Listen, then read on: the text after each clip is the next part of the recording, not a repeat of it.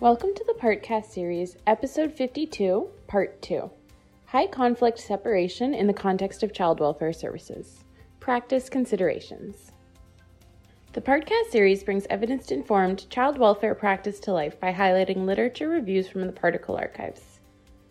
This podcast will provide practice considerations for workers encountering high conflict separations in the context of child welfare.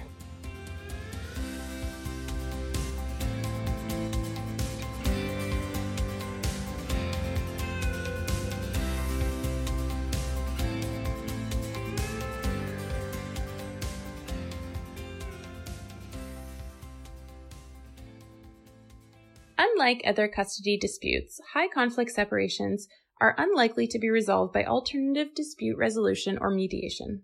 Unfortunately, that leaves these cases to be settled by the courts in conjunction with child welfare workers. However, the win-lose focus in the courts often exacerbates existing issues and increases conflict. Research with child welfare workers has found that high conflict cases are viewed by workers as challenging, time-consuming, and emotionally draining. The workers in this study reported that it was difficult to determine the extent of the impact of the conflict on the child, and that the parents pressured workers to take a side against the other parent. Surveys of child welfare workers in Ontario are finding that workers have at least one case on their caseload that is considered high conflict, with some workers reporting multiple cases being given to them because of their experience in working with high conflict families. A pervasive concern by legal professionals like lawyers, judges, and custody assessors is that child welfare services do not take allegations made in high conflict custody situations seriously. On the other hand, child welfare workers are faced with situations where parents might be making multiple allegations against each other, and the worker is left to distinguish between many non-protection concerns to determine if there is an actual protection issue within these allegations. To further complicate the situation, emotional harm and risk of emotional harm are difficult to prove, and the presence of a child welfare worker can exacerbate the conflict. So, when should child welfare workers get involved? Houston and Bala in 2016 interviewed child welfare workers, their supervisors, agency lawyers, judges, children's lawyers, mediators, and access assessors, and determined that cases involving concurrent protection concerns, failure to engage voluntarily in the CPA, failure to reduce conflict despite agency involvement, and clear evidence of emotional harm to the child should be brought before the court as protection applications. If there is no concurrent maltreatment concern, then workers should carefully assess the situation without allowing themselves to be influenced by the fact that it is just a custody dispute. If workers do not recognize their own internal prejudices with regards to high conflict cases, they might only attend to information that supports their preset conclusion that this is a case of only custody dispute and misinformation that indicates that the child is experiencing emotional harm or is at serious risk of emotional harm. Complaints against workers.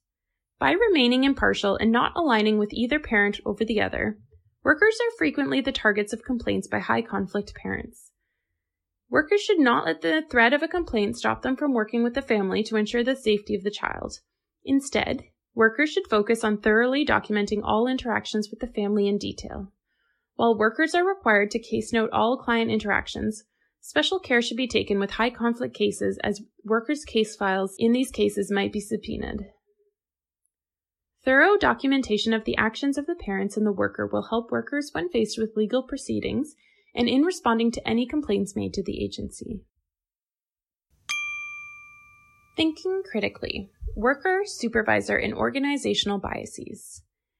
To make conscious decisions in practice, it is important to assess personal biases. Thinking about a case involving parents in high conflict, how do you react? Do you react because of your own experiences as a child or adult? Or perhaps do you have negative reactions towards one parent? Or do you have a reaction because of previous cases involving parents in high conflict? Think about your experiences and biases and assess whether they are impacting your decision or your practice with the family. Analyze whether your plan to move forward is based on the evidence in front of you versus your biases. Working with parents. To prevent workers from being seen as taking the side of one parent over the other, when possible, workers should send the exact same communication to both parents. This includes letters, reports, and other documents. Further, though both parents can be sources of conflict in the parenting relationship, Often one parent can be seen as the main source of the ongoing conflict. As mentioned above, if there is a power imbalance between the couple, either financial or social, or a desire for retaliation due to the end of the relationship, then there is an increased risk of conflict perpetuated primarily by one parent. In these situations, workers must carefully attend to the pattern of the disputes to determine which parent is in need of more intervention. Parents undergoing high conflict separation might experience feelings of fear, shame, loneliness, sadness, anger, or worry. In order to work effectively with these parents, the first step might be to help parents recognize their own feelings. For instance, what are they fearful of? How realistic are those fears? Are a parent's recent actions the result of anger? Are there anger management strategies that they can use to behave more appropriately when faced with these stressful situations? These conversations must be undertaken sensitively because parents might feel targeted or persecuted by the courts or social service agencies. Particularly for parents who are experiencing anger, accepting their own role in high conflict separations can be difficult. Parents will actively attempt to get workers on their side with one parent over the other and might become angry if rejected. However, it is important that workers remain objective and always focus on the safety and well-being of the child, not on the best interests of either parent. Parents in high conflict struggle with recognizing their own behavior and how their own behavior impacts the child will instead be inclined to blame any negative impacts of the child on the other parent. Pay attention to the use of the terms always and never by parents. These words can indicate that the parent might not be entirely factual in their answers. Probe for exceptions. For example, a father might report that he has never missed a visitation time, but upon further inquiry, he admits that if he has to work late, visits might be postponed, but he does not consider this a cancellation.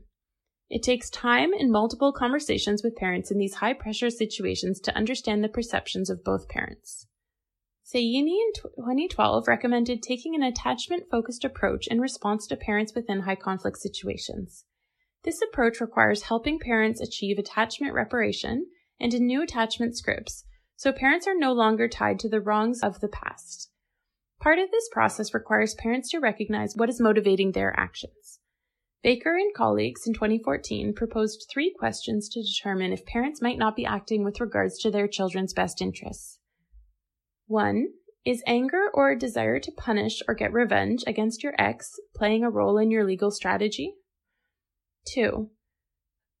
Are you unreasonably fearful of your ex's ability to properly care for the children because of your own need for control, your bias, or your own history? 3. Is your current emotional state, like sadness, loneliness, fear of being alone, or similar negative emotions, motivating you?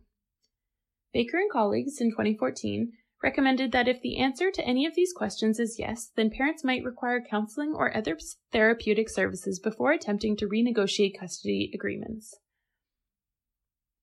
Instead, parents should be guided by their desire for a positive relationship with their child. Questions to guide that question include: 1. Where do you want to be in 5 years with respect to your relationship with your children? 2. Do you feel hopeful that they will have this experience? 3. If not, what do you see as the major barriers?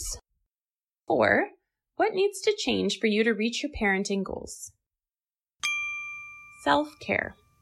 High conflict cases are stressful, time-consuming, and frustrating for workers.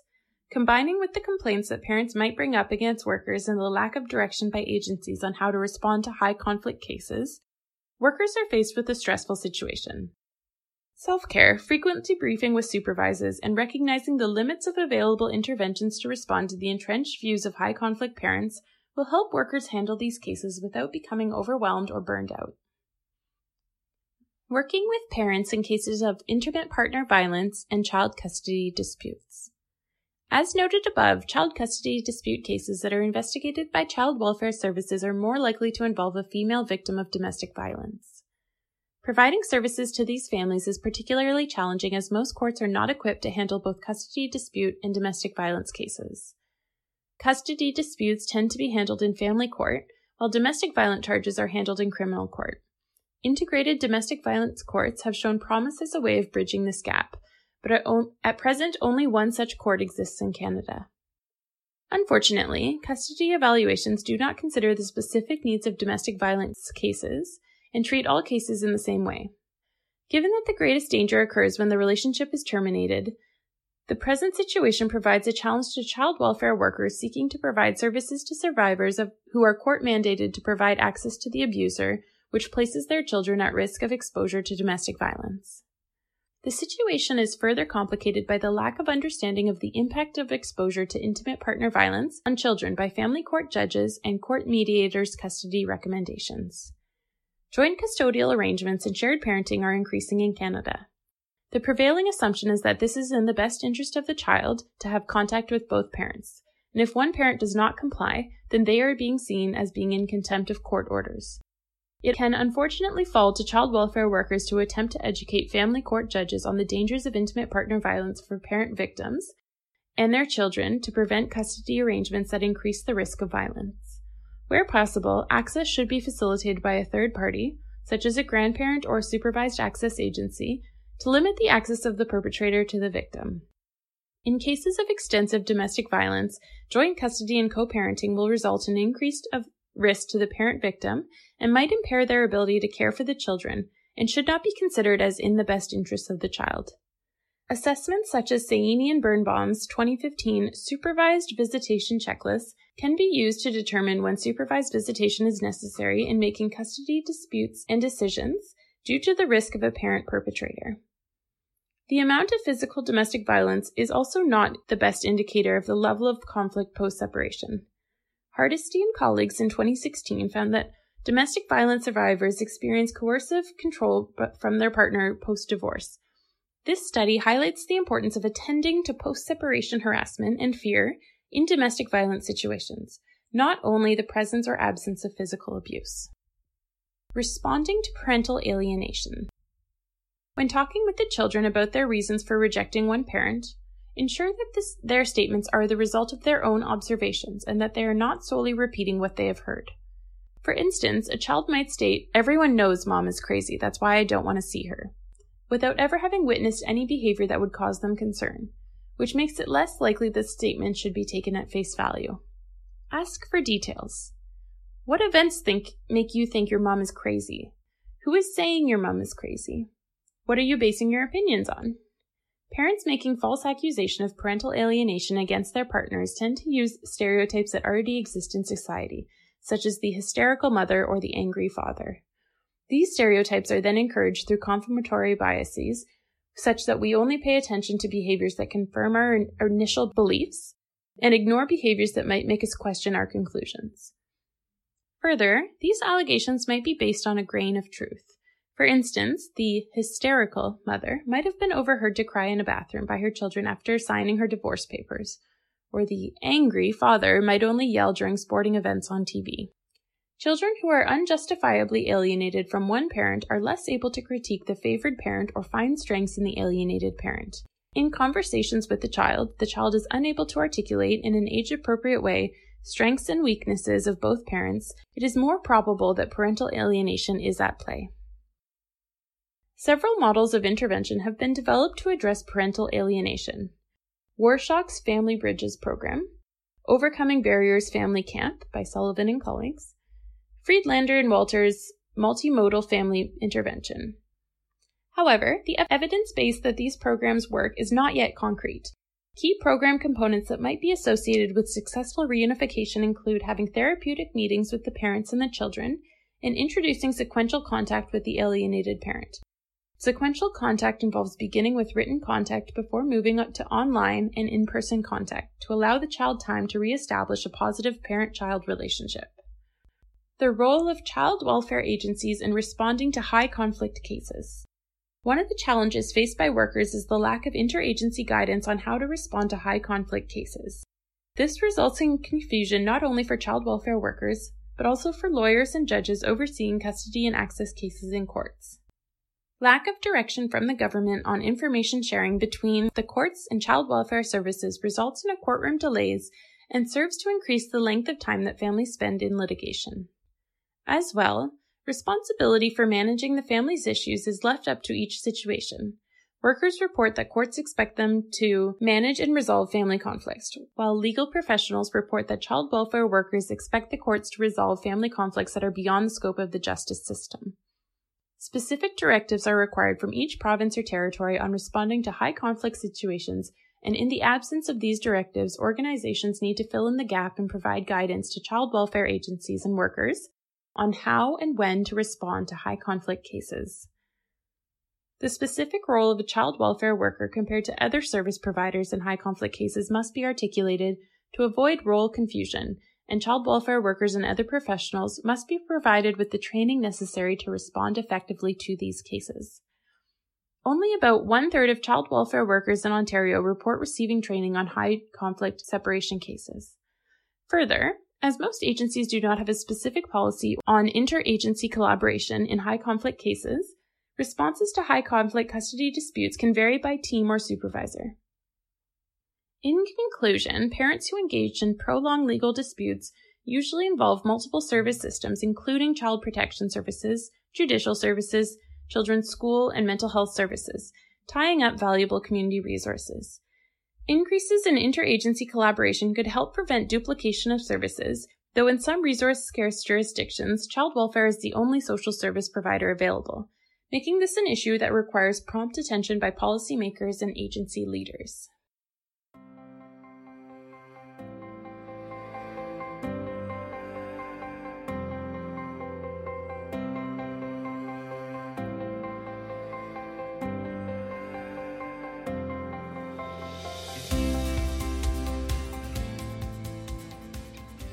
You have been listening to the Partcast series, Episode 52, Part 2, High Conflict Separation in the Context of Child Welfare Services, Practice Considerations.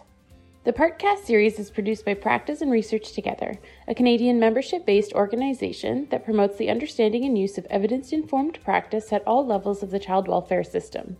For more information on today's episode or other episodes in the Partcast series, please visit www.partcanada.org.